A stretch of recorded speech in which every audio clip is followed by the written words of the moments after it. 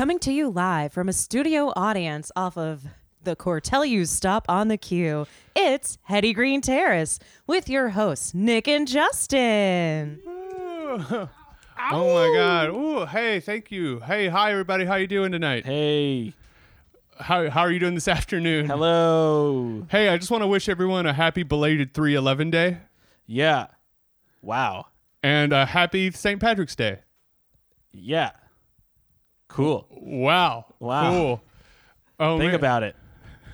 Think about what? It's a big week, you know, between 3/11 and St. Patrick's Day. Both equally historic traditions. Both make me think of Irish soda bread, you know, Yeah. when I'm listening and eating it, you know. Do you think 3/11 ever covered the song from The Departed? Wait, that's not 3/11? Man, I have to plead a lot of ignorance here. I don't really listen to 3/11. I just think it's hilarious.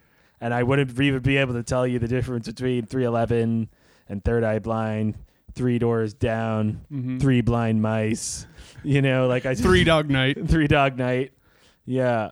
CCR.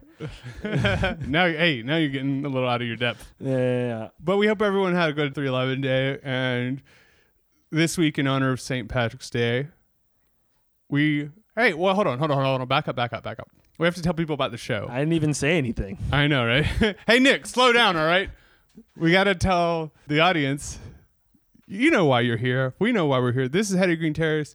Each week on the show, we cover a different episode of The Simpsons. We dive into it, talk about our favorite moments and what makes the show great. Got it? Great. Well, if you can understand that, you can understand that this week, in honor of St. Patrick's Day, we have chosen an episode which features the St. Patrick's Day parade. And We have chosen Homer versus the 18th Amendment. It is season 8, episode 18, episode 171 in the whole series. wait. So it's versus the 18th Amendment, and it's the 18th episode of that season? Yeah, and it's from season 8, which is what I like to do to my food when I cook it. Is I'll seasonate it. And it'll be extra funny because season 8 is like a pretty good season. Yeah, it's a pretty good season. And also, in season 8, we got great episodes featuring Frank Grimes, Hank Scorpio, Oh, yeah. and this week we got Rex Banner. Wow, yeah, you know, big season here. The show was just on a tear.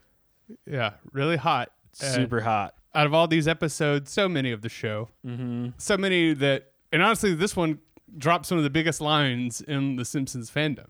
Right. One of the best closing lines of any episode. Yeah. And we'll get there.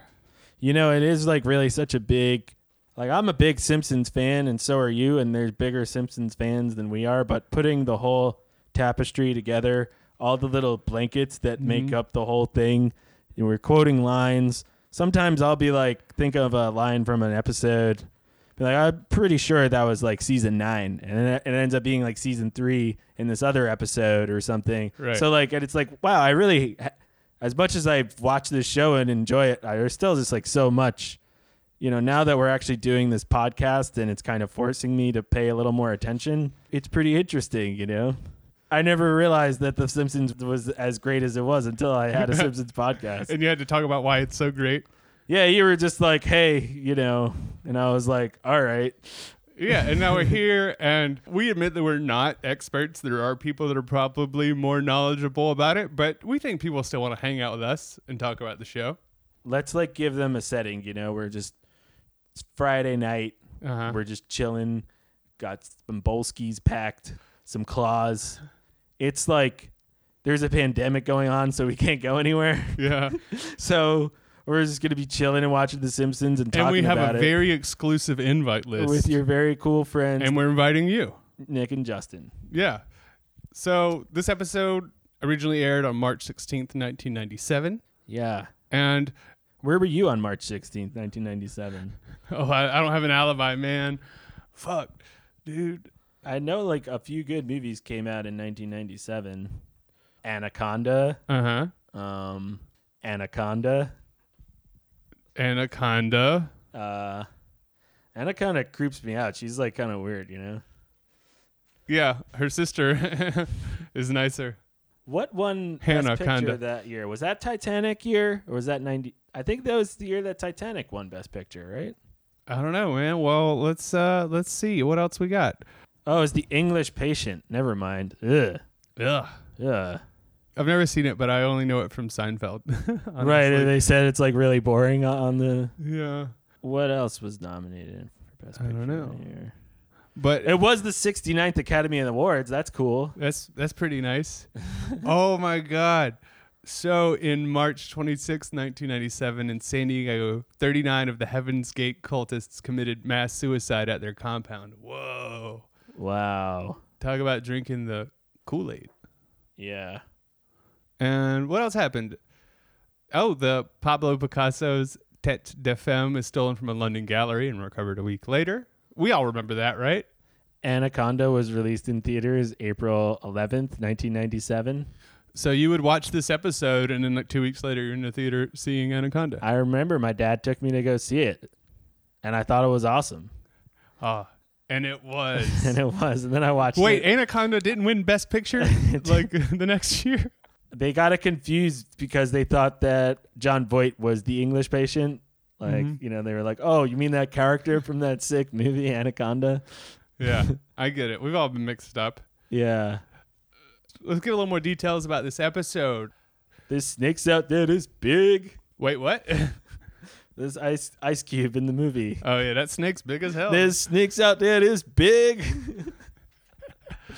That was the precursor to Snakes on a Plane, I think, was that line, too. Yeah, probably. absolutely. Yeah, last episode we talked about Tool for 10 minutes. Now we're going to talk about Anaconda for 10 minutes. All right, hold on. We're going to pause the recording and go watch Anaconda. We'll be right back.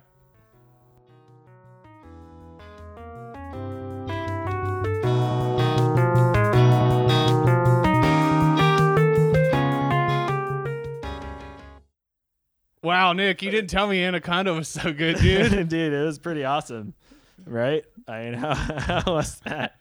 So on today's episode, we're just going to review the movie Anaconda for the next hour. Got Owen Wilson, the butler from Richie Rich, John Voight. J-Lo, Ice Cube. A real murderer's row. I like a good creature feature, but there really aren't that many good ones. Not anymore. Is the genre played out? Have we I don't seen know, but all like, the creatures there are? I haven't gone back and watched like the OG King Kong or Godzilla's in a long time. I wonder if I even could, Watch like old school like Swamp Thing, dude. Yeah, or Wolfman. even just like old school Bond movies. Mm-hmm. My attention span is Hey, what were you talking about? wait, what was I talking about? We're talking about The Simpsons. We're talking about Homer versus the 18th Amendment. This episode debuted on March 16th, 1997, and guest stars include Dave Thomas, not the Wendy's guy, Dave Thomas. Or our boy Dave Thomas. What up, dude? Hey, dude. It was Dave Thomas, the comedian and character actor, widely known from the show SCTV, and we got Joe Mantegna as Fat Tony. Yeah, like I said, this is a great season for one-off characters like Rex Banner. And we got Grimes in another episode, Scorpio in another episode. It's funny. We watched The Untouchables kind of as like a little supplement to preparing for this episode. Right. And there really isn't that much that is part of this episode. Like Rex Banner doesn't sound like Kevin Costner. Here's the thing I found while doing research. Mm-hmm. It's more based off the 1959 TV series of The Untouchables. Right. Starring Robert Stack as Elliot Ness. The portrayal of Rex Banner is more based on that show. But our attention spans aren't going to... I know. We're not going to go watch a TV show from 1959. I'm not even going to watch Godzilla from 1959, dude. Dan Castellaneta does the narration in this episode, parodying the narration from that 1959 version of The Untouchables as well. So we watched that movie for nothing, dude. Yeah, except that it's pretty fucking sick, guys. Yeah, that movie really holds up. It came out before I was born. It came out in 1987. Stars Kevin Costner, Robert De Niro, Sean Connery, directed by Brian De Palma. I think we can recommend it. We can say it's a Nick and Justin's pick for sure. There's so many scenes in the movie that are just like really great action scenes. Mm-hmm. And, there's definitely scenes that have been parodied in The Simpsons beyond this episode. There is an episode where Mr. Burns tries to hit someone over the head with a baseball bat when they're at this circular table, just kind of like that scene in the movie. But he can't. He's like too weak to hit him. And does Smithers take the bat from him? Is that how it goes? Yeah. So yeah, great episode. Great movie to watch. Check it out if you haven't seen it. This episode was written by John Swartzwelder, who is a legend. On The Simpsons. I mean, he's written 59 different Simpsons episodes throughout the years. This is the first one we've covered with him as a writer, but he's also been credited as a consultant, story editor, producer, or co-producer, and even on several of the episodes we've already covered, such as And Maggie Makes Three, Bart Sells His Soul, Brush with Greatness, New Kid on the Block, I Love Lisa. He's got his hand in so much of the show. And some off the bat that I can just mention here. Bart gets hit by a car, Bart the Murderer, Homer at the Bat, Brother, Can You Spare 2 Dimes, Itchy and Scratchy the Movie. The list goes on. It's cool. So there's so many different ways that you can jump into the tapestry, as I was talking about. Mm-hmm. You know, it's such a big show, finding the threads between episodes. One way that you could do it is you could Google, like, what are the best episodes of The Simpsons? Or you could find an episode you really like, look at who wrote that episode, see what other episodes they've written. Right. And then just kind of go through it a number of ways. I think Disney has, like, different categories on it too, right? Or I don't know. There was a category under Valentine's Day that I found where you could see a bunch of the love-related episodes, and we covered a few of those for our February run and up until our last episode. Right. This episode was also directed by Bob Anderson, who's directed many episodes, but has also been connected to episodes we've already covered. He was the assistant director on Brush with Greatness, and he did storyboard on Lisa Sachs. The Bob Anderson. Yes. There's no other in the entire world. The Robert Anderson, Esquire. There can't be any others. PhD. So this episode begins with the St. Patrick's Day parade. And again, just doing a little background research. Well, it begins Bart doesn't wear green to school and he gets bullied for it. Okay. But just St. Patrick was credited for driving the snakes out of Ireland. Did you know this? Oh, like Whacking Day? Yeah. Which was also written by John Swartzwelder? Right. Interesting. That's the legend of Ireland, right? But then according to archaeologists and the fossil record, Ireland has never been home to snakes, as it's too cold to host reptiles during the Ice Age, and the surrounding seas have kept snakes out since. Oh, wow. So what is all this celebrating even for? When we boil down holidays and birthdays and stuff, you know, if we really want to like get into it, I don't think we want to. We just might as well keep celebrating. Yeah. We need as many excuses. But you were saying you haven't been a big celebrator of St. Patrick's Day? No, not really. I remember, you know, we'd wear green to school. I remember forgetting to wear green to school and getting pinched a lot like Bart does in this opening. All the Irish kids, their parents would like bring in Irish soda bread or some kind of treat or something, or like send it with them or something. What do Irish Brooklyn kids sound like? They're like, yeah, I'm from Marine Park. Yeah. Soda bread. Let's go to King's Plaza. Oh, I got in 64, bro. My dad. He's awesome. That's fantastic. Yeah. What a childhood, man.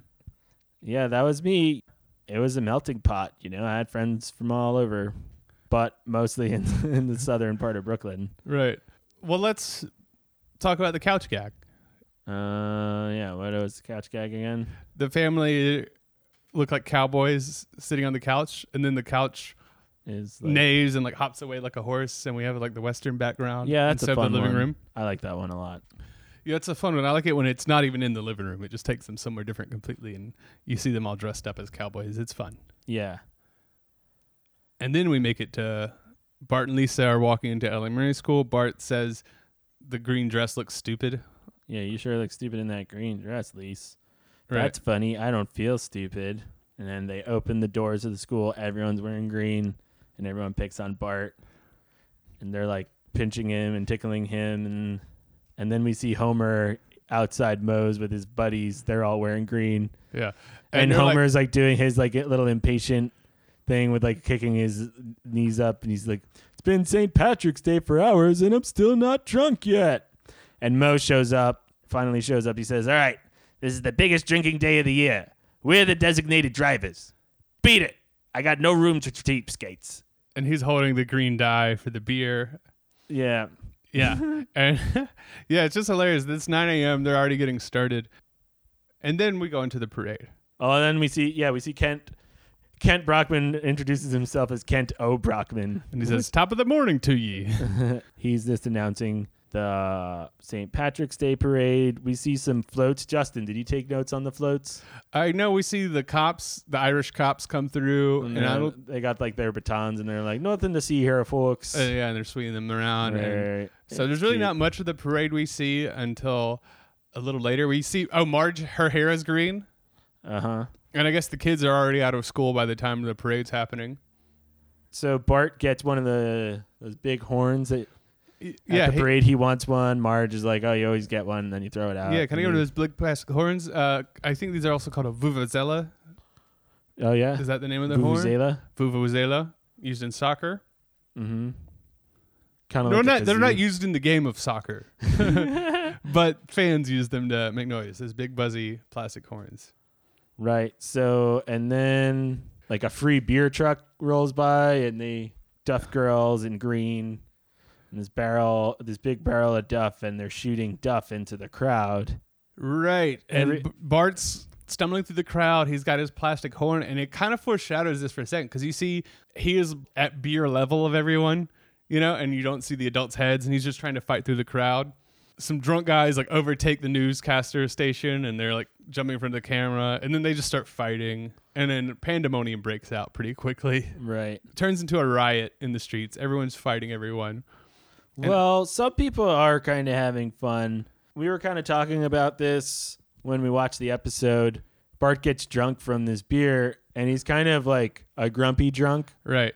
And there are some people that are partying, and then they get too rowdy and start fucking shit up. Well, that's the thing. Like, you can tell they're very careful about, like, Bart gets drunk in the opening sequence of this episode, and it's not really played for laughs. It's not meant to be funny because they're very careful about it. Like, they didn't want to make it, they're aware the children do watch the show, and it's just not going to be a good look if they have Bart, drinking a beer and having fun. Right. Like, it's an accident. The free beer truck with the Duff girls is just hosing the audience with beer, and it goes down his little horn, and he's like immediately drunk from like the one splash of beer. Right. And you see his eyes all messed up. And it's not a splash of beer. I would say like you drank like 240s at least. I remember when I drank 240s when I was 10 years old. I was fine. I was totally fine. I walked right back to school to finish my next test. Aced it. Yeah, I had some long Joy Division homework that day. Lenny's like, hey, look, everybody, free beer. Mm-hmm. Bart gets drunk, and then all the adults stop and like notice that there's a drunk child, and they kind of gasp. And then all the kids, like you see Milhouse and their friends going, yay, Bart! And they just think it's pretty cool, but they don't play it for jokes. It's treated pretty seriously. Mm-hmm. And then so they tear everything down. And I love how, like, after this whole scene, they get footage of Bart, and he's just kind of drunkenly walks up to the camera and says, what are you looking at? And Marge pulls him away. And then it goes to Cunt Brockman. What are you looking at? The innocent words of a drunken child. Right. And the frame on the news is like Marge looking upset and disappointed, grabbing Bart. So they're kind of shaming her on the news as well. Right. Oh, also a funny bit here is Homer's in Moe's and he has a keg of beer on his head. He's like, look at me, I'm the Prime Minister of Ireland. Yeah, you like that part. Yeah, it cracked me up. And well, I'll tell you what we're looking at, young man. Mm-hmm. A town gone mad. A town whose very conscience was washed away in a tide of beer and green vomit. Love Kent Brockman. Yeah. Yeah, another great Brockman line in this opening sequence. He's like, all this drinking, violence, destruction of property, are these the things we think of when we think of the Irish? Which apparently that's a joke they threw in for Conan, even though he was no longer on the show. Apparently he loved Irish stereotype jokes. Well, Conan O'Brien's Irish. Yeah, you didn't know? So they're back at the Simpsons house watching Ken Brockman on the news. Say, so what's the solution? Ken Brockman says, are we so bereft of ideas that we must revive the antiquated notion of prohibition? Channel 6 says yes. And then Bart's is like, I'm going down to Moe's for a couple of beers. Homer says, prohibition, pff, they tried that in the movies and it didn't work. And they're like, oh, that's the last we'll hear. I predict this is the last we'll be hearing about prohibition. And then cut to the mob of angry women yelling, we want prohibition, led by Helen Lovejoy. Helen Lovejoy, and what's Flanders' wife name again? Maud Flanders. Oh, right. She's a fox. Yeah, that's pretty much it for the St. Patrick's portion of this episode. And it just sets up the whole prohibition story we're about to get into that references the Untouchables and... Prohibition now. Say no to drunks. Draft men, not beer. Is that my favorite sign? Draft men, not beer. That's great, dude. Nick, how are you going to celebrate this upcoming St. Patrick's Day? Oh wow, we didn't even talk about this. I'm having a dry March, a drought, as it were. Yeah. Lousy smarch weather. Yeah. I don't even really know. Like, I didn't really have a problem with alcohol. It's you're never doing really that been. kind of like at the same time. A lot of people give up alcohol for Lent during this time. Yeah, it's good to A lot just of people take. do a dry January. It's good to take a month off here and there, just kind of reset. And it's just not the best thing for you. No, I don't. There's so many things that you can choose to spend your money on or put in your body. It's definitely one of the worst. Yeah, and considering just how expensive it is, makes you fat. Uh-huh. I've just been doing a lot of whining and dining. It's like I can't help it, Yeah. Like people just want to take me out all the time. Mm-hmm. I know. And then, I want to take them out all the time too. Well, I think that's the thing. It's such a trade-off with alcohol. It's like, yeah, you can be more sociable, you can have fun, but then you end up paying for that time like the next day or the day after that when you're not at your 100%, you're not as capable, and you're like, you got a lot of shit to get done. Yeah, you got a lot to do. I need that energy to watch The Simpsons, man. And focus. We're taking notes in here. Yeah. So, if you like what you hear, there's no alcohol on this voice right now. I've been alcohol free for at least 11 days. 3/11. I think Tool might have been the last time I drank alcohol. If you haven't gone back to hear our most recent episode where we discussed going to see Tool, you should check that out. I mean, we could talk about it again right now. I feel like there's stuff we didn't even touch on. Right. There's so much I wish I could just convey to you.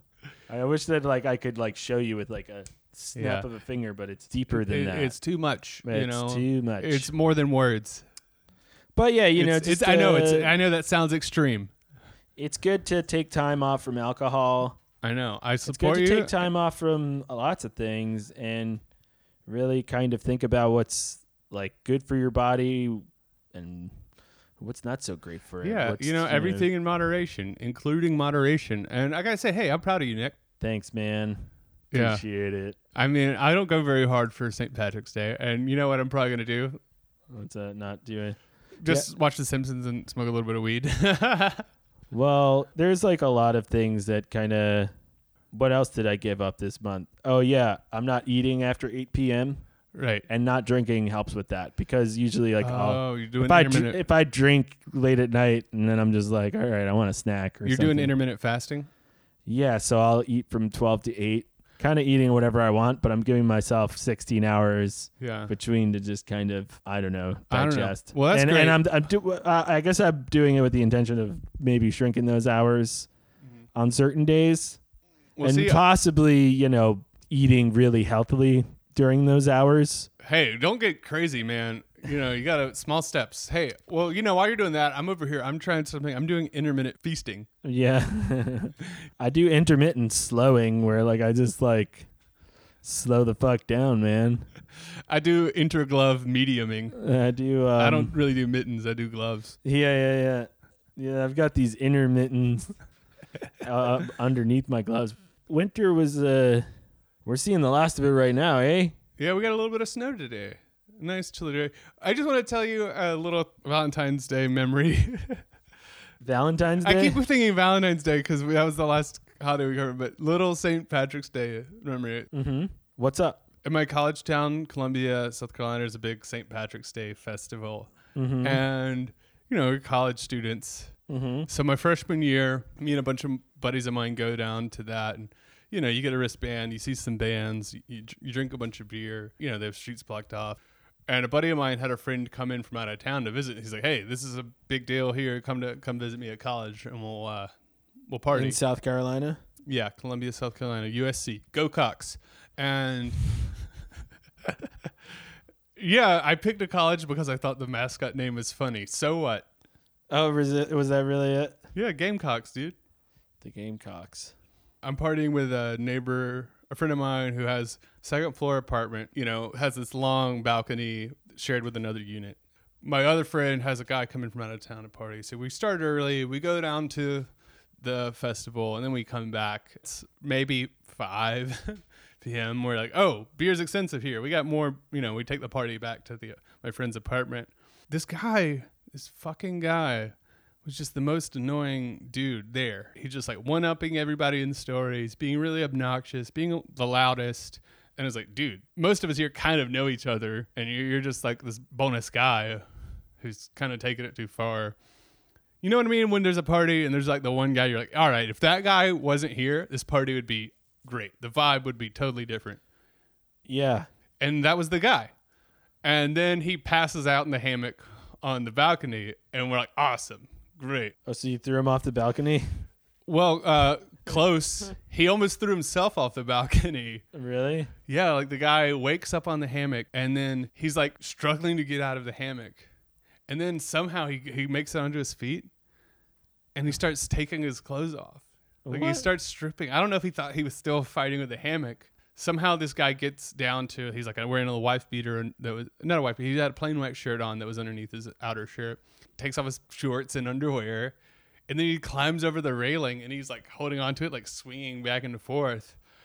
And then like, how high up was this? Second floor, but there's like pretty tall though. Even though we're on like only there concrete below him. Yeah, it was like a parking lot, like concrete, maybe like 20 feet fall. Oh yeah, that would really fuck you up. It would have been insane. So maybe then not dead, but maybe a broken leg. Maybe he could have if he hit his head. And he's like, when I'm holding the rail, swinging back and forth with his balls out. And who got him up back onto the thing? My friend Steve. He was like the big jock of the group, tall, like 6 something, and he just grabs this dude. He grabs this guy and like pulls him back over and like kind of throws him to the ground with his fucking dick and balls out. Huh? And like, hey, you're an asshole, but we can't let you hurt yourself and ruin the party out here. Right. And then the guy like goes inside and like passes out on the couch. Someone like threw like a towel over him, He was still just naked? Yeah. With a wife beater. Well, no, with a plain white tee on. But no underwear. No. And someone like threw a towel on him. Trust me, like when I said this guy was such an asshole, that someone definitely, they did the right thing. They brought him inside. They got him off the railing, put him inside on the couch, covered up his little wiener. And then they, after he passed out, they just did the right thing and, drew a dick on his forehead. Did they put his hand in a cup of water? No, they just pissed directly on him. Peed on his face. No, they didn't do that. But someone later did draw a dick on his forehead. But yeah, he deserved it for sure. And that was, I don't know if that was the best or worst St. Patrick's Day I've ever had. Man, wow. Well, write us in and tell us if you have a St. Patrick's Day story. Have you ever been to a party like that where like someone like almost hurt themselves because they're like really messed up or? Yeah, that was me. I was so drunk I threw up on the floor at this frat house in Albany, and my buddy grabbed me and he was like, "All right, we're getting out of here right now before anyone notices." That's great, dude. He saved us from having to have like a confrontation. Oh, throw up on the floor. Oh, it's this guy. Oh, let's kick his ass. Albany frat bros. Yeah. It was like he just grabbed me like he was a superhero and we flew away. Oh, that's beautiful, man. That's like, that's great, man. Hi, Mom. Hi, Mom. It was last week, actually, so don't worry about it. Yeah, it was before Nick took a break from drinking. Don't worry. Yeah. I definitely wasn't when I was underage, under 21. Oh, I was definitely like 18 or 19 in that story I told. Right. Whoops. You know what it was? It was the Subway I had eaten earlier. You ate a train? And I ate a whole train and threw it up. That's why they were going to be pissed. They were like, oh no, we got to get out of here, dude. All right, let's take a break and then we'll get back into this episode. All right, cool.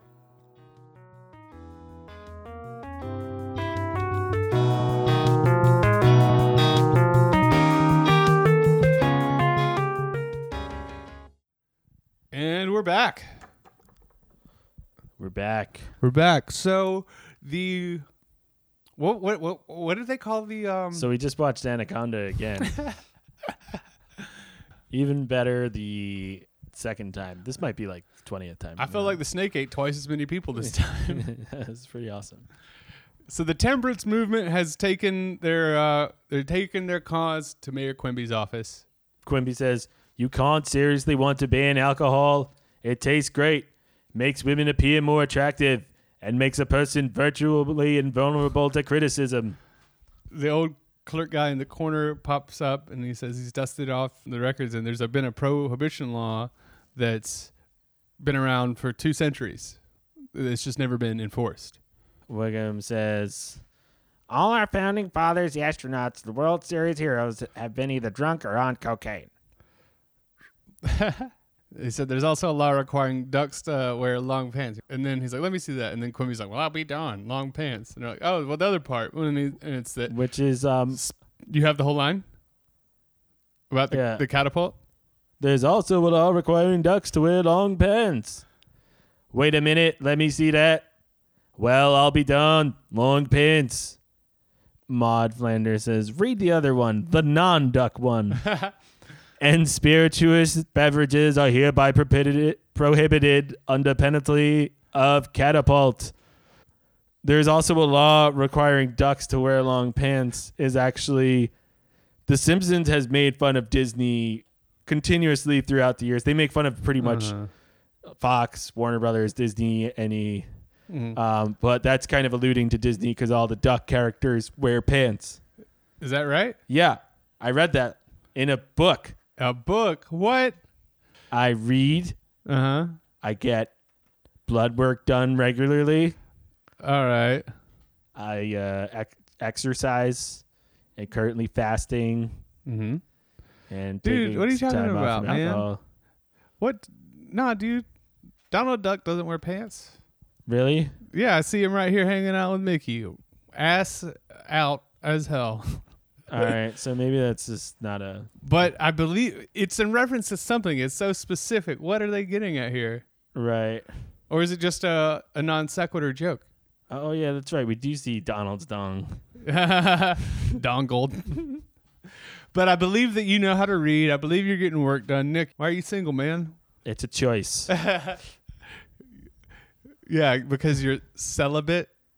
Celibate in every moment, baby. So they're gonna finally enforce the prohibition, and then they enforce it, and we have a scene. It's on the front page of newspapers. Homer's passed out in the living room, having just read the headline. Oh, yeah, Mo that's and it. Barney are on the floor. They had just read the newspaper. Hibbert's wife also falls out on the floor, and this is kind of a reference to like the mob thing with the bodies on the floor, Right, because then you see the beer kind of spilled next to them. and the too. newspaper thing is a reference to Untouchables as well. And And you see the owner of Duff Beer says they're interviewing him on TV. He says, "No, we're not worried. Our customers buy Duff for its robust taste, not its alcoholic content. I predict our new alcohol-free Duff Zero will sell even better than our previous brand." Shows him having like a sip of the beer. sip of the beer, like an opening at a supermarket. I guess it's the Quickie Mart. mm-hmm. And then we cut to 30 minutes later. He's outside the Duff factory, hangs up a sign that says "out of business." Says, "Well, that's the end of me." There's a lot of good little time jokes like that. Immediately, here's the next thing that happens. I really do like those. I feel like there are a lot of moments like that on the episode. Mm-hmm. Just like, oh, that's it. Yeah. There's a lot of existentialism in moments like that. Right. You know? And just because, wait, existentialism, what? Yeah, just like I think the overall underlying thing about The Simpsons, it doesn't really... It makes a lot of points, but it's not married to any one point. It doesn't really have an agenda. It's not here to necessarily... it's like here to make you feel better, but like, at the same time, it realizes just how ridiculous and fleeting life could be. That's right. It's just here to entertain you, ultimately. Yeah, you could argue that it has a progressive agenda. But I don't think so, man. You know, you could argue that, but you could also argue that it's a show for everyone. And it does it without taking too many cheap jabs at, Right. which we would see from South Park, really kind of getting really kind of vulgar and gross when it comes to certain subjects. Right. They do talk about issues like wealth and class, and you'll also have characters with conservative beliefs. You have characters with more liberal beliefs, to put it in that strict dynamic.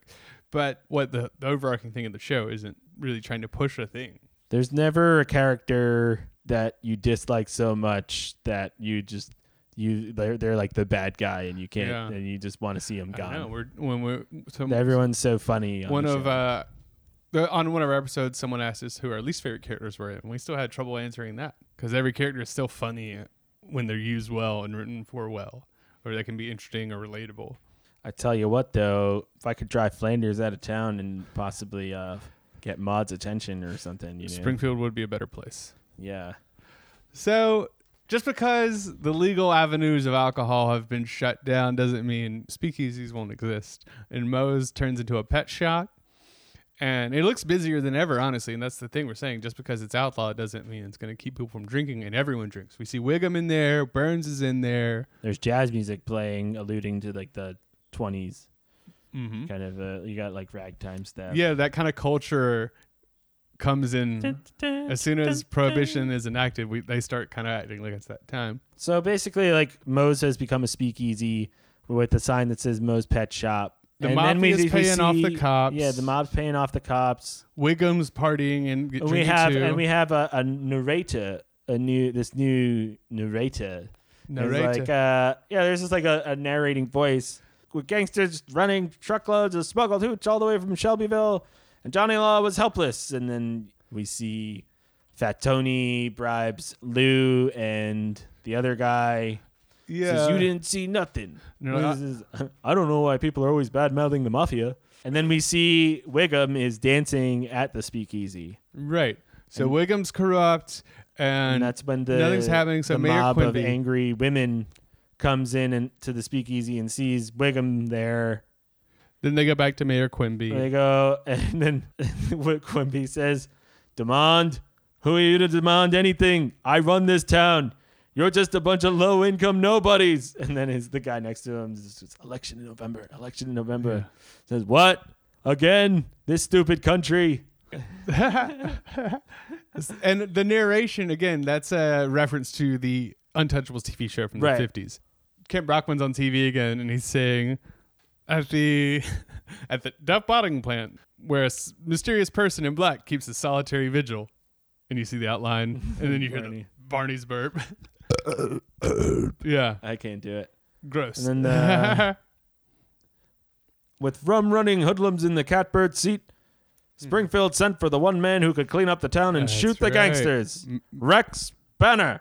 So yeah, like that whole like thing, just introducing Rex Banner with that voice, and Rex Banner having the voice that he has. Yeah, he has that kind of. And you have the straight-laced. I think there's some Dragnet in here, if I'm not mistaken, or Probably, it's all just the Untouchables. Yeah, I mean, we got to go back and watch the we fucked up, man. We watched the movie instead of the show from the 50s, but I don't think it. You get it. Even if you've never seen that show, you get the parody they're making. It's not a one-to-one parody. It's so much of what The Simpsons already is, and then they're just kind of adding this flavor to it. It's like, here's us doing this other thing with our show. Dude, remember when we got so high we thought we were watching Untouchables the show, but it was really Untouchables the movie? Yeah.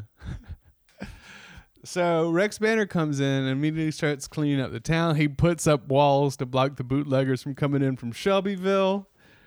And the newspaper says, Banner bans booze. And then Fat Tony tries to offer Banner a bribe. Mm-hmm. And he puts the money in his hand. He says, hey, this is kind of nice. And he's like, no, I can't do it. And then he says, all right, from now on, we'll stick to smuggling heroin. He says, see that you do. Yeah, that's what I also think is hilarious, is that Banner is not really a good cop either. Right. Well, that was kind of good. He's good in like morality, but not really good at his job. But that was kind of, the corrupt cop, I'm sure, is probably on the show, but it was definitely part of the Untouchables. The Untouchables is basically these 4 guys to start this, like they're the guys that can't get bribed because everyone else is getting bribed and everyone's corrupt. Every cop is like paid off. People in the court. Al Capone is paying off everyone in Chicago to look the other way because he's got a huge bootlegging operation. Right. And he's pulling in millions of dollars in the 20s, just insane amounts of money. And it's still paying off everyone. It's huge. Alcohol is outlawed, but he's making a killing. Yeah, this is Chicago. It brings a knife, you bring a gun. That's right. Sean Connery just being Sean Connery in the movie. It's a great Sean Connery time for Sean Connery. Between that movie and the 3rd Indiana Jones movie, The Last Crusade, was it? Man, that one's really fun. He kind of plays a similar character, like just like almost like this like kind of comic relief because yeah, he's a little older. He's like just so like kind of sure and smug. But not smug in a bad way. He's just like really sure of himself and is like kind when of he's fed interviewing Andy Garcia and Andy Garcia just pulls a gun to his head. He's like, I like this guy. Yeah, and then Costner's like, I like him too. They just wanted to get him riled up to see if he They're like, yeah, can you run with us? yeah. Yeah, it's so much fun. Great movie. Yeah. So Wiggum's kind of put on temporary leave while Banner is in charge of the cops. Banner is sent in from what's the department? The Department of the Treasury. That's right. Just like Untouchables. Yeah. Wiggum's going around, comes up to the Simpsons window, and he's like, "Can I arrest you guys for anything?" Or he's like, "Can I arrest you?" I can't. Can you do a Wiggum? Can I arrest you guys for anything? Yeah. I'm just warming up my Wiggum voice. It's like a Bogart kind of thing. And can I arrest any of you people for anything? No. I don't have anything to do anymore. With Banner around, alcohol and crime are history in this town. And so am I. Yeah. But how do Homer and Bart get the idea to start Now, don't say that. Alcohol is a way of life. Alcohol is my way of life, and I aim to keep it. Sounds like you have a plan. Maybe I do, Chief. Maybe I do.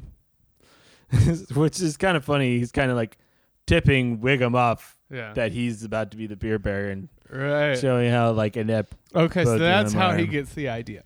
All right. Chief Wiggum gives him the idea to be the beer baron. Right. So Homer and Bart, and then, they go to the landfill, right? They go to the landfill where they buried all the barrels of beer from the Duff factory. And they're digging it up. Right. Now remember, don't mention this to anyone. Not your mother, not Rex Banner, not anyone. Yeah. That's great. And then they're like, all right, hurry up before the rats regroup. They're in the car driving. Rex Banner, what a dope. Yeah. Look at him trying to aim that stupid gun. And Rex Banner finds them. And they veer off the road. They veer off the road. There's like this music playing that is just, I've never heard on the show before, kind of alluding to probably the show, The Untouchables. Yeah, the old school cop show vibe. Yeah. And there's a chase. They go through a cemetery, and the Simpsons car, they've got attached a trailer to the back. It's not a U-Haul, but it's a little lugger. And it's swerving all around. It's full of the barrels they've just dug up. And then Marge is about to go do laundry in the basement, and she sees all these signs saying "Do not enter" in different languages, and she says, "That's funny. I used to be able to go down there." Yeah. And then Homer and Bart come out, and they have all the bowling balls, and she asks what they're doing, and he's like, "Marge, Marge, I don't want to lie to you. So long." Yeah, that's a great part. I don't want to lie to you, Marge. So long. Yeah, super funny moment. And then they go back to Barney's Bolorama, where they bowl the balls of beer, and it goes to Moe's. Right, and this is kind of a callback to season 6 and Maggie Makes 3 when Homer goes to work at the bowling alley, and he's like, "And I learned where the pins go." And then you see this really elaborate scene. The pins are like thrown out, and new pins are built every time they need to reset it. And this zany music plays up, kind of reminiscent of that, but it's a lot simpler. There's just like a series of pipes that the ball kind of rolls through, and then goes into Moe's, and they take the little cork out, the fake bowling ball, and it's a beer. Right. Beer Baron's having his birthday at that. What's the diner? So we're talking about the diner painting? Yeah, the diner painting. So I looked this up. This is a reference to the famous painting, Edward Hopper's Nighthawks. You've seen this before, right? It's 4 people at a downtown diner late at night as viewed through the diner's large glass window. This painting is from 1942, and it currently is at the Art Institute of Chicago. Keeping the Chicago theme going, talking about the Untouchables, right? And then get this. Here's another connection. So Edward Hopper painted this in the late winter of 1941-42. Then he had it on display at a gallery where it remained for a month. And then on St. Patrick's Day, Edward Hopper was at the attending of an opening exhibit at the Museum of Modern Art. That's where he met the director of the Art Institute of Chicago, who eventually bought the painting. Cool. So just that painting is tied to St. Patrick's Day in Chicago, just like this episode. So it's super great that it's thrown in here. It just fits. The cops are at a diner. We see another newspaper that says Beer Baron beats Banner. Yeah. What else? The Baron and the Banner thing is cute. I picked that up watching this episode. Probably I've seen this episode probably close to 20 times at this point, Yeah. I kind of just picked up that he's the Beer Baron, and then it's Banner and Baron. Yeah, and the Baron... So then he sees Barney walking by. Barney rubs his face on the glasses. Hello, fishies! And then burps. Is that when Banner's like, listen, Rummy, I'm going to say it plain and simple. Banner just breaks the glass. Listen, Rummy, I'm going to say it plain and simple. Where'd you pinch the hooch? Is some blind tiger jerking suds on the side? And everything he says is this ridiculous, old-fashioned language. So it's really funny and played very seriously. Like, this guy's just super straight-laced. And then he... No, but a deaf leopard is. A deaf leopard's jerking a blind tiger? With one arm. Impressive. We see Homer and Bart have their barrel full of balls. Yeah. I like barrels full of beer, balls, Bowling. Baron... beer Yeah. Baron barrels. Bowling. Beer. Yeah, it's like, that's great. Mm-hmm. So Homer says, wait a minute. I forgot to make sure the coast was clear.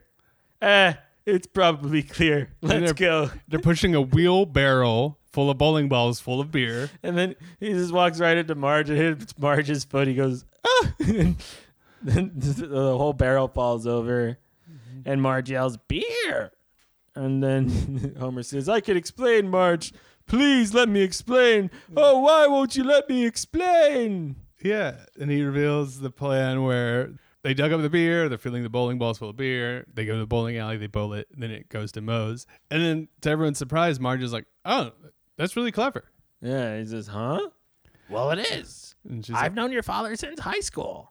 And this is the cleverest thing he's ever done. right. And Besides, he's only breaking a silly 200-year-old law. that's when he says, we're patriots, like all those people in jail.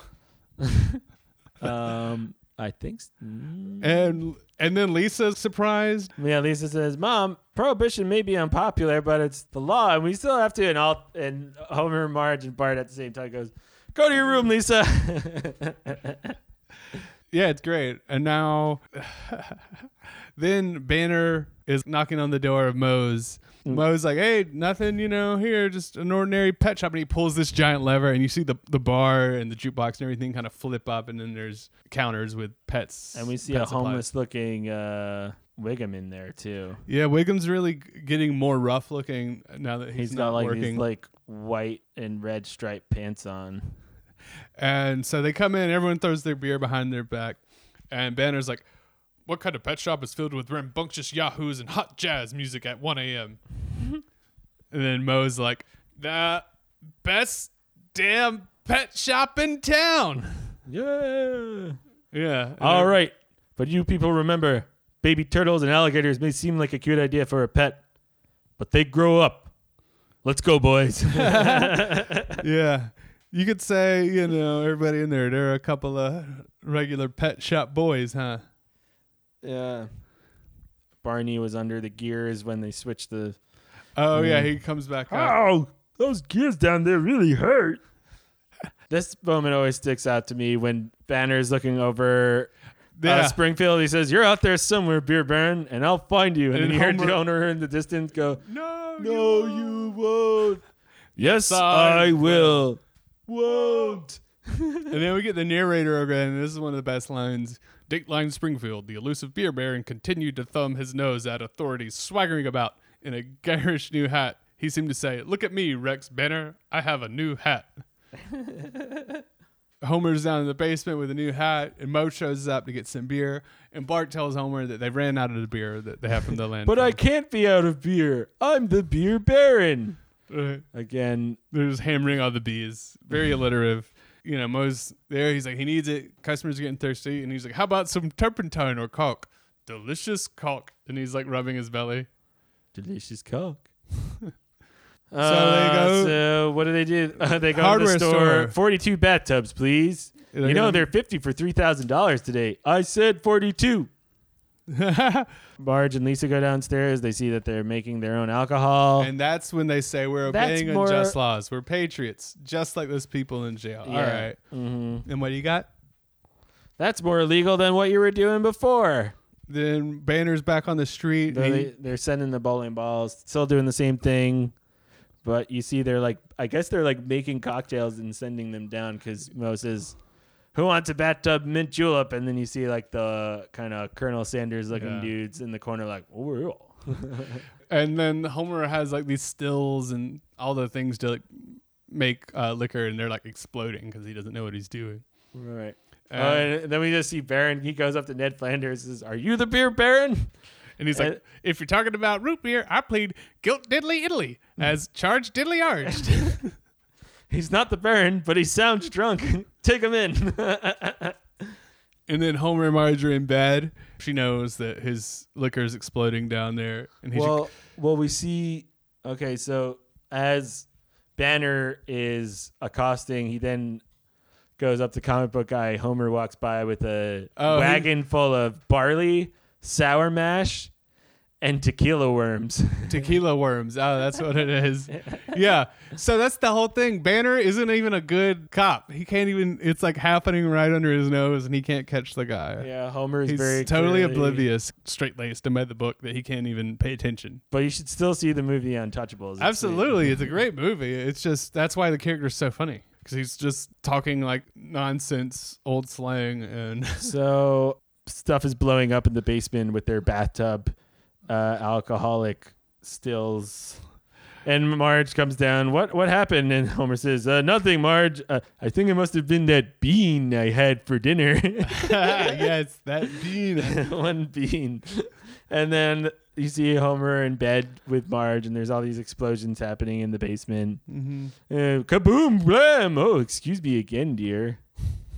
And she says she knows it's not him. It's the liquor. You know, there's no point in pretending you're making those noises. Your homemade liquor is exploding again. What, dear? Kablamo! So she says, why don't you quit while you're ahead? You made a little bit of money. It's a good time to get out. You made some money and had the fun of being a wanted criminal. We hear something like revving up. Like it's like, and like Homer's like, excuse me, Marge. Like I have to. And then I'll be right back. And then we hear a big explosion. We see Homer. Marge looks out the window, sees Homer run outside. He's on fire. He's running around rolls around on the front lawn. Says, "I've thought about what you said, honey, and I've decided to quit." And then we see Homer walking down the street counting his bill, say, "Oh, well, fun's over, but I still have my wonderful money." Right. And then Chief Wiggum comes out, says, "Stick him up." He sold the trigger and most of the handle. He had to feed his family. He's like, but I can throw it pretty hard. Wiggum's really looking down on his luck. Homer feels bad for him and says he knows how to get Wiggum back on the force. And he knows how to stick it to Rex Banner, too. You're right. How would you like to show him up? By beating him at his own game. Well, then we cut to Rex Banner reporting at City Hall. He's patting himself on the back, saying that that all the consumption's gone down. Illegal liquor seems to have dried up. Public drunkenness has ceased, and the mysterious liquor clouds over Evergreen Terrace have cleared up.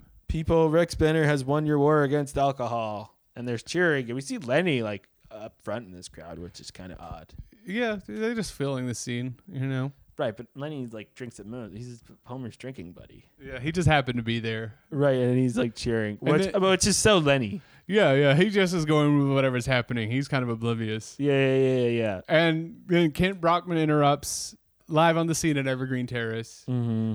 They have someone live on the scene at Evergreen Terrace because Chief Wiggum has captured the beer baron. What about the beer baron? I suspect he was just an invention of the media. The idea that someone like that could operate under my very nose is laughable. And then Rex Banner tries to imitate laughing, but he can't. He's like, well, you all know what laughter sounds like. Yeah, because he's so serious. All right. And then we finally make it to the Simpsons front Kent line. Brockman jumps in front of him and says, we now go live to Evergreen Terrace. We've captured the beer baron. Former police chief Wiggum has captured the beer baron. And then Lenny says, they captured Homer? That's why Lenny's in that shot. Oh, there we go. Yeah, so Wiggum captures Homer, and then we cut to the town square, right? They're saying that... Hey, you forgot one thing, Wiggum. Yeah, what's that? I filled the balls with a funnel. Oh, that's right. They're in the Simpsons basement. They're in the basement. Yeah, and he's showing the lab. About how they filled it with bowling balls and stuff. Yeah. And Homer's just got that smug look on his face. It's so funny. Yeah. And then Marge says, what's going to happen for you? Oh, probably just a slap on the wrist. Cut to Homer, hands, and he's hogtied. Yeah. And there he's on the catapult in the town square in front of the statue of Jebediah Springfield. Because that was what they said at the beginning. Spurious. Hold on. I got this. Spirituous beverages are hereby prohibited under penalty of catapult. Mm-hmm. And they repeat that line. And then Rex Banner says, wait. That catapult's 2 centuries old. Don't you think we should test it first? Right. And then Homer gets out, or they pull Homer out, and they put a street cat in, and then fling it, and you see it go into the horizon. Well, this is to kind of build up Rex Banner as the enemy a little more, is to show his lack of humanity for catapulting a cat. But I guess it is a catapult. Right. That's the joke, too. Yeah, it's a catapult. So, and then that just sets up what... Plus, the sound of a cat. Like that as it gets quieter because it's getting further away. Like, that's funny. Right. All of a sudden, the clerk shows up. Wait, that's after Rex gets in it. So, like, Rex goes to make a grand speech, right? And then he accidentally... So, Marge says, wait, you can't do this. All my husband did was violate a law that doesn't make sense. Now, I'll admit, car crashes and fistfights have been down recently.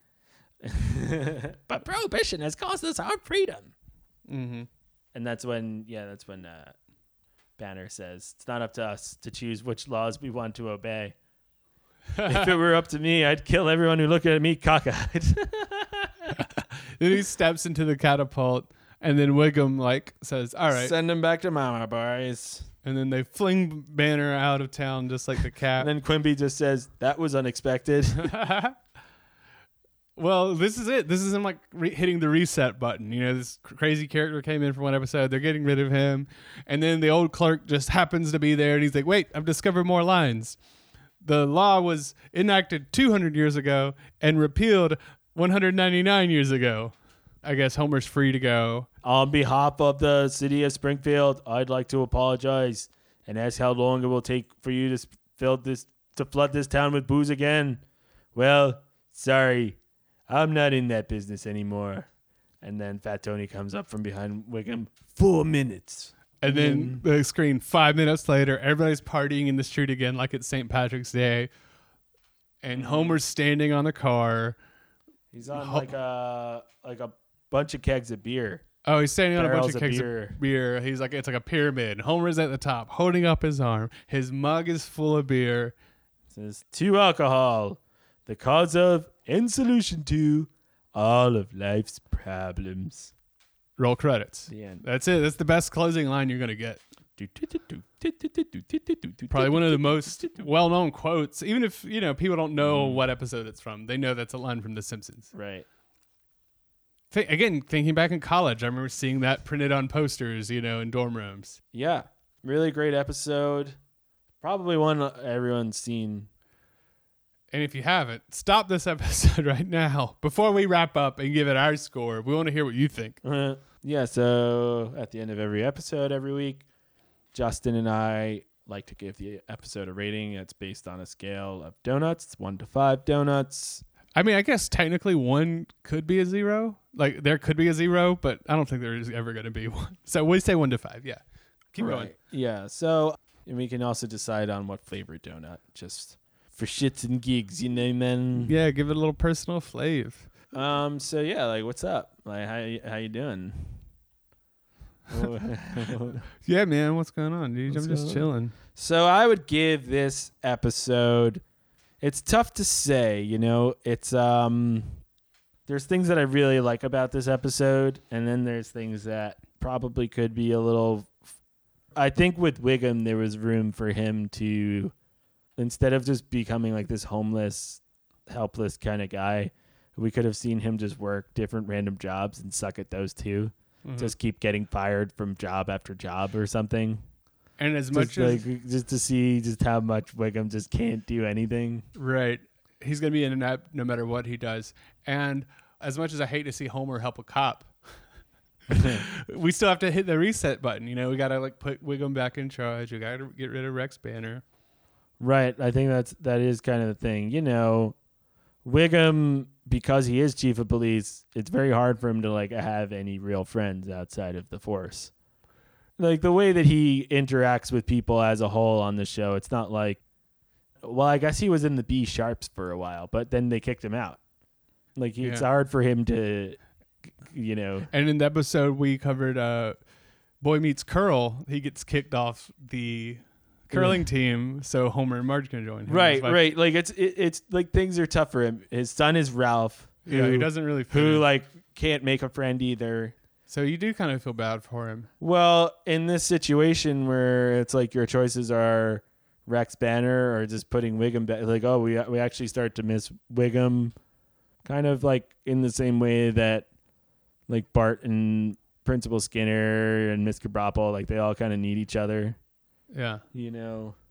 But that all being said, I'll still give this episode a 4 donuts, 4 mint julep flavored donuts. All right, mint julep flavored donuts. Okay, well, the first time I watched it to prepare for recording this, I was like, this one's okay. We picked it because of the St. Patrick's Day theme. We wanted to do that. I'm like, I don't know if I'm really impressed by it. Then I actually appreciated it more watching it a second time yesterday. And looking at some of these lines, there's still really good stuff. And you have to pay attention when you watch this show. Yeah. And that's why it's also so watchable, because there are so many jokes.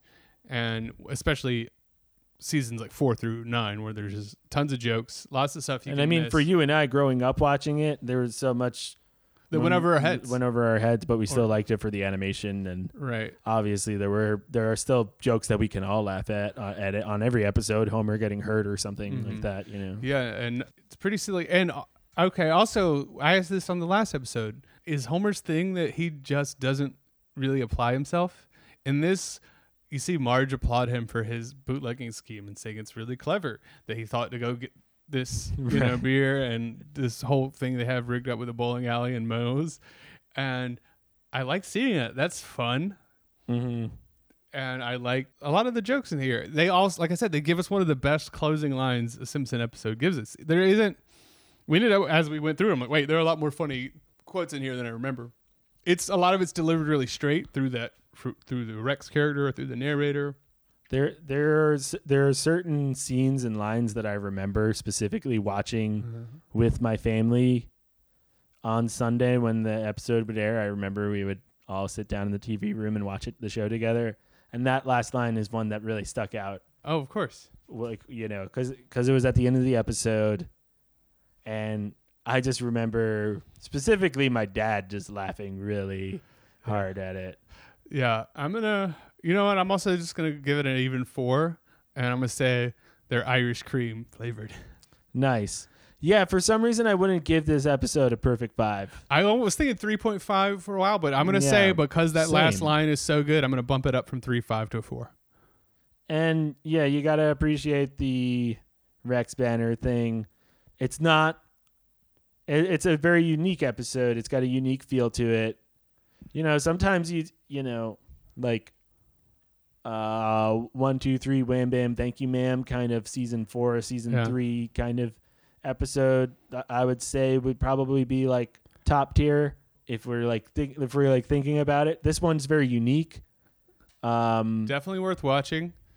And I feel like it's definitely one where if you sit down and talk to someone about the show and say like, "Oh, I love The Simpsons," like you've watched this episode. Yeah, it's maybe not the funniest, but it's great because of what they're able to do through this parody. Again, it references works of art and film and classic TV. So, yeah, it's what's great. And also just appreciating that they're able to pull from so many different references, and the things that inform their jokes comes from such a wide. It's really wild. Source. Wild stuff. And that's anything else that we missed or you wanted to cover on this episode before we move on to our next segment? Well, we did have the episode, we have Duffless where Homer gives up beer for a month. And then there's also the chili cook-off episode. Right, where Homer promises that he's not going to drink. So, yeah, they have many episodes that cover the theme of alcohol. Yeah, and I mean, Homer's alcoholism. Like, it's funny because Homer definitely drinks beer and he's had moments where he hasn't been his best. But, he's like a pretty delightful dude, like all in all. He's not the saddest drunk. He's kind of like, there's something about Homer's energy where even though he's like working at the power plant, he's bald, he's fat, he's still just like, come on, like, let's like, have some fun. He's jolly. He's usually in good spirits, and he, works really hard for his family. He loves his wife and kids. His worst mistakes are done in innocence, but a lot of the time it's because he's impatient, which we all are. Yeah, we're all impatient, and that's also what, he represents in us. That kind of, I don't know if you want to call it the ego or what. Right. That's kind of what he represents, right? Or the super ego. Or is he the id? Which is it? If we're going to... Yeah, he's just living. He's just living. It's very interesting, how alcohol is portrayed in the show. And it's just such a part of our culture that if this is a show about America and Americans and families and towns... Right.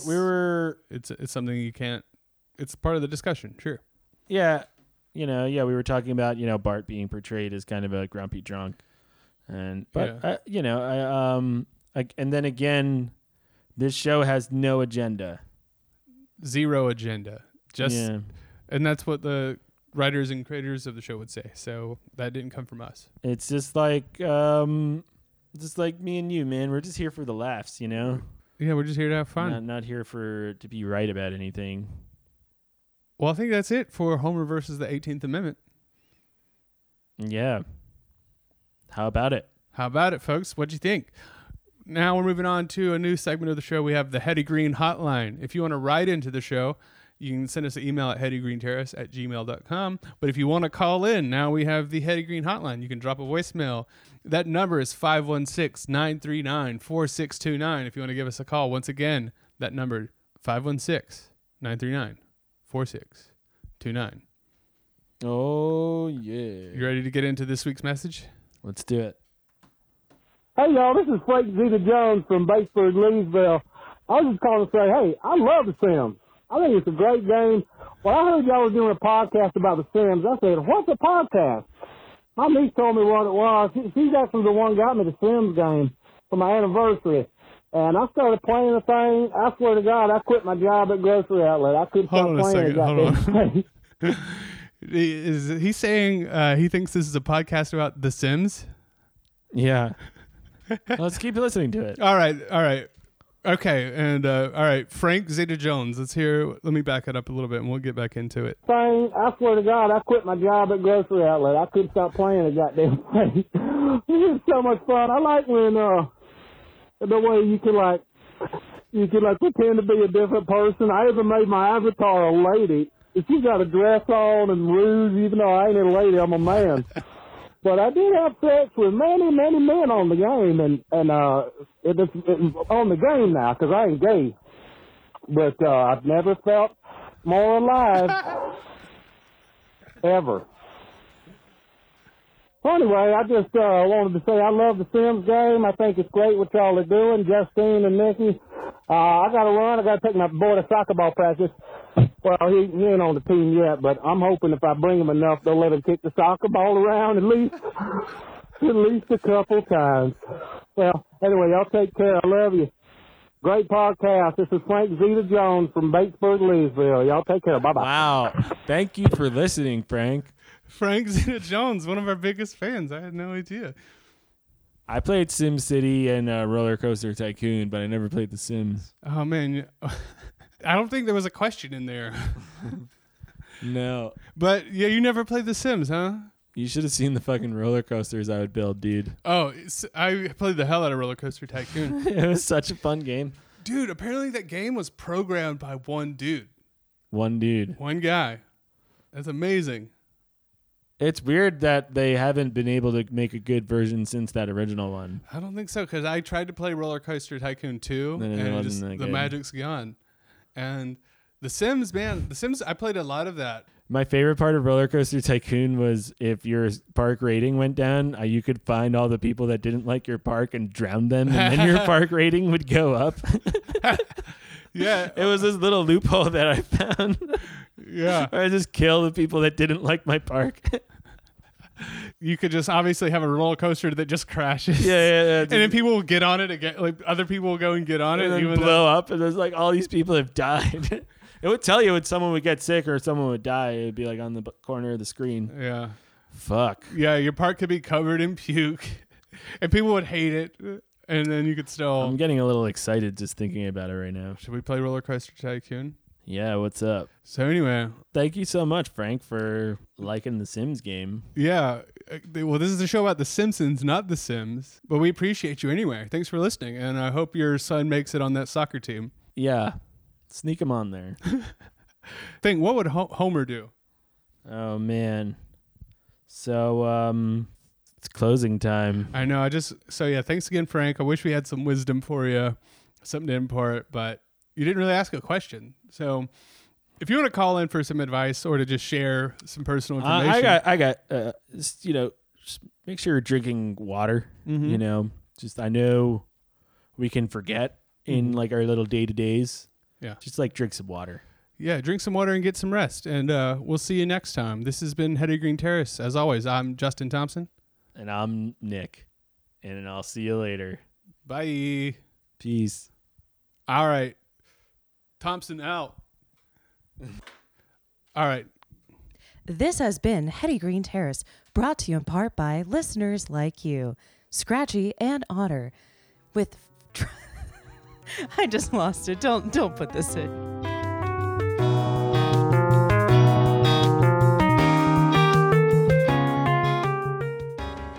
Thanks to Annie Lockwood for doing our intro.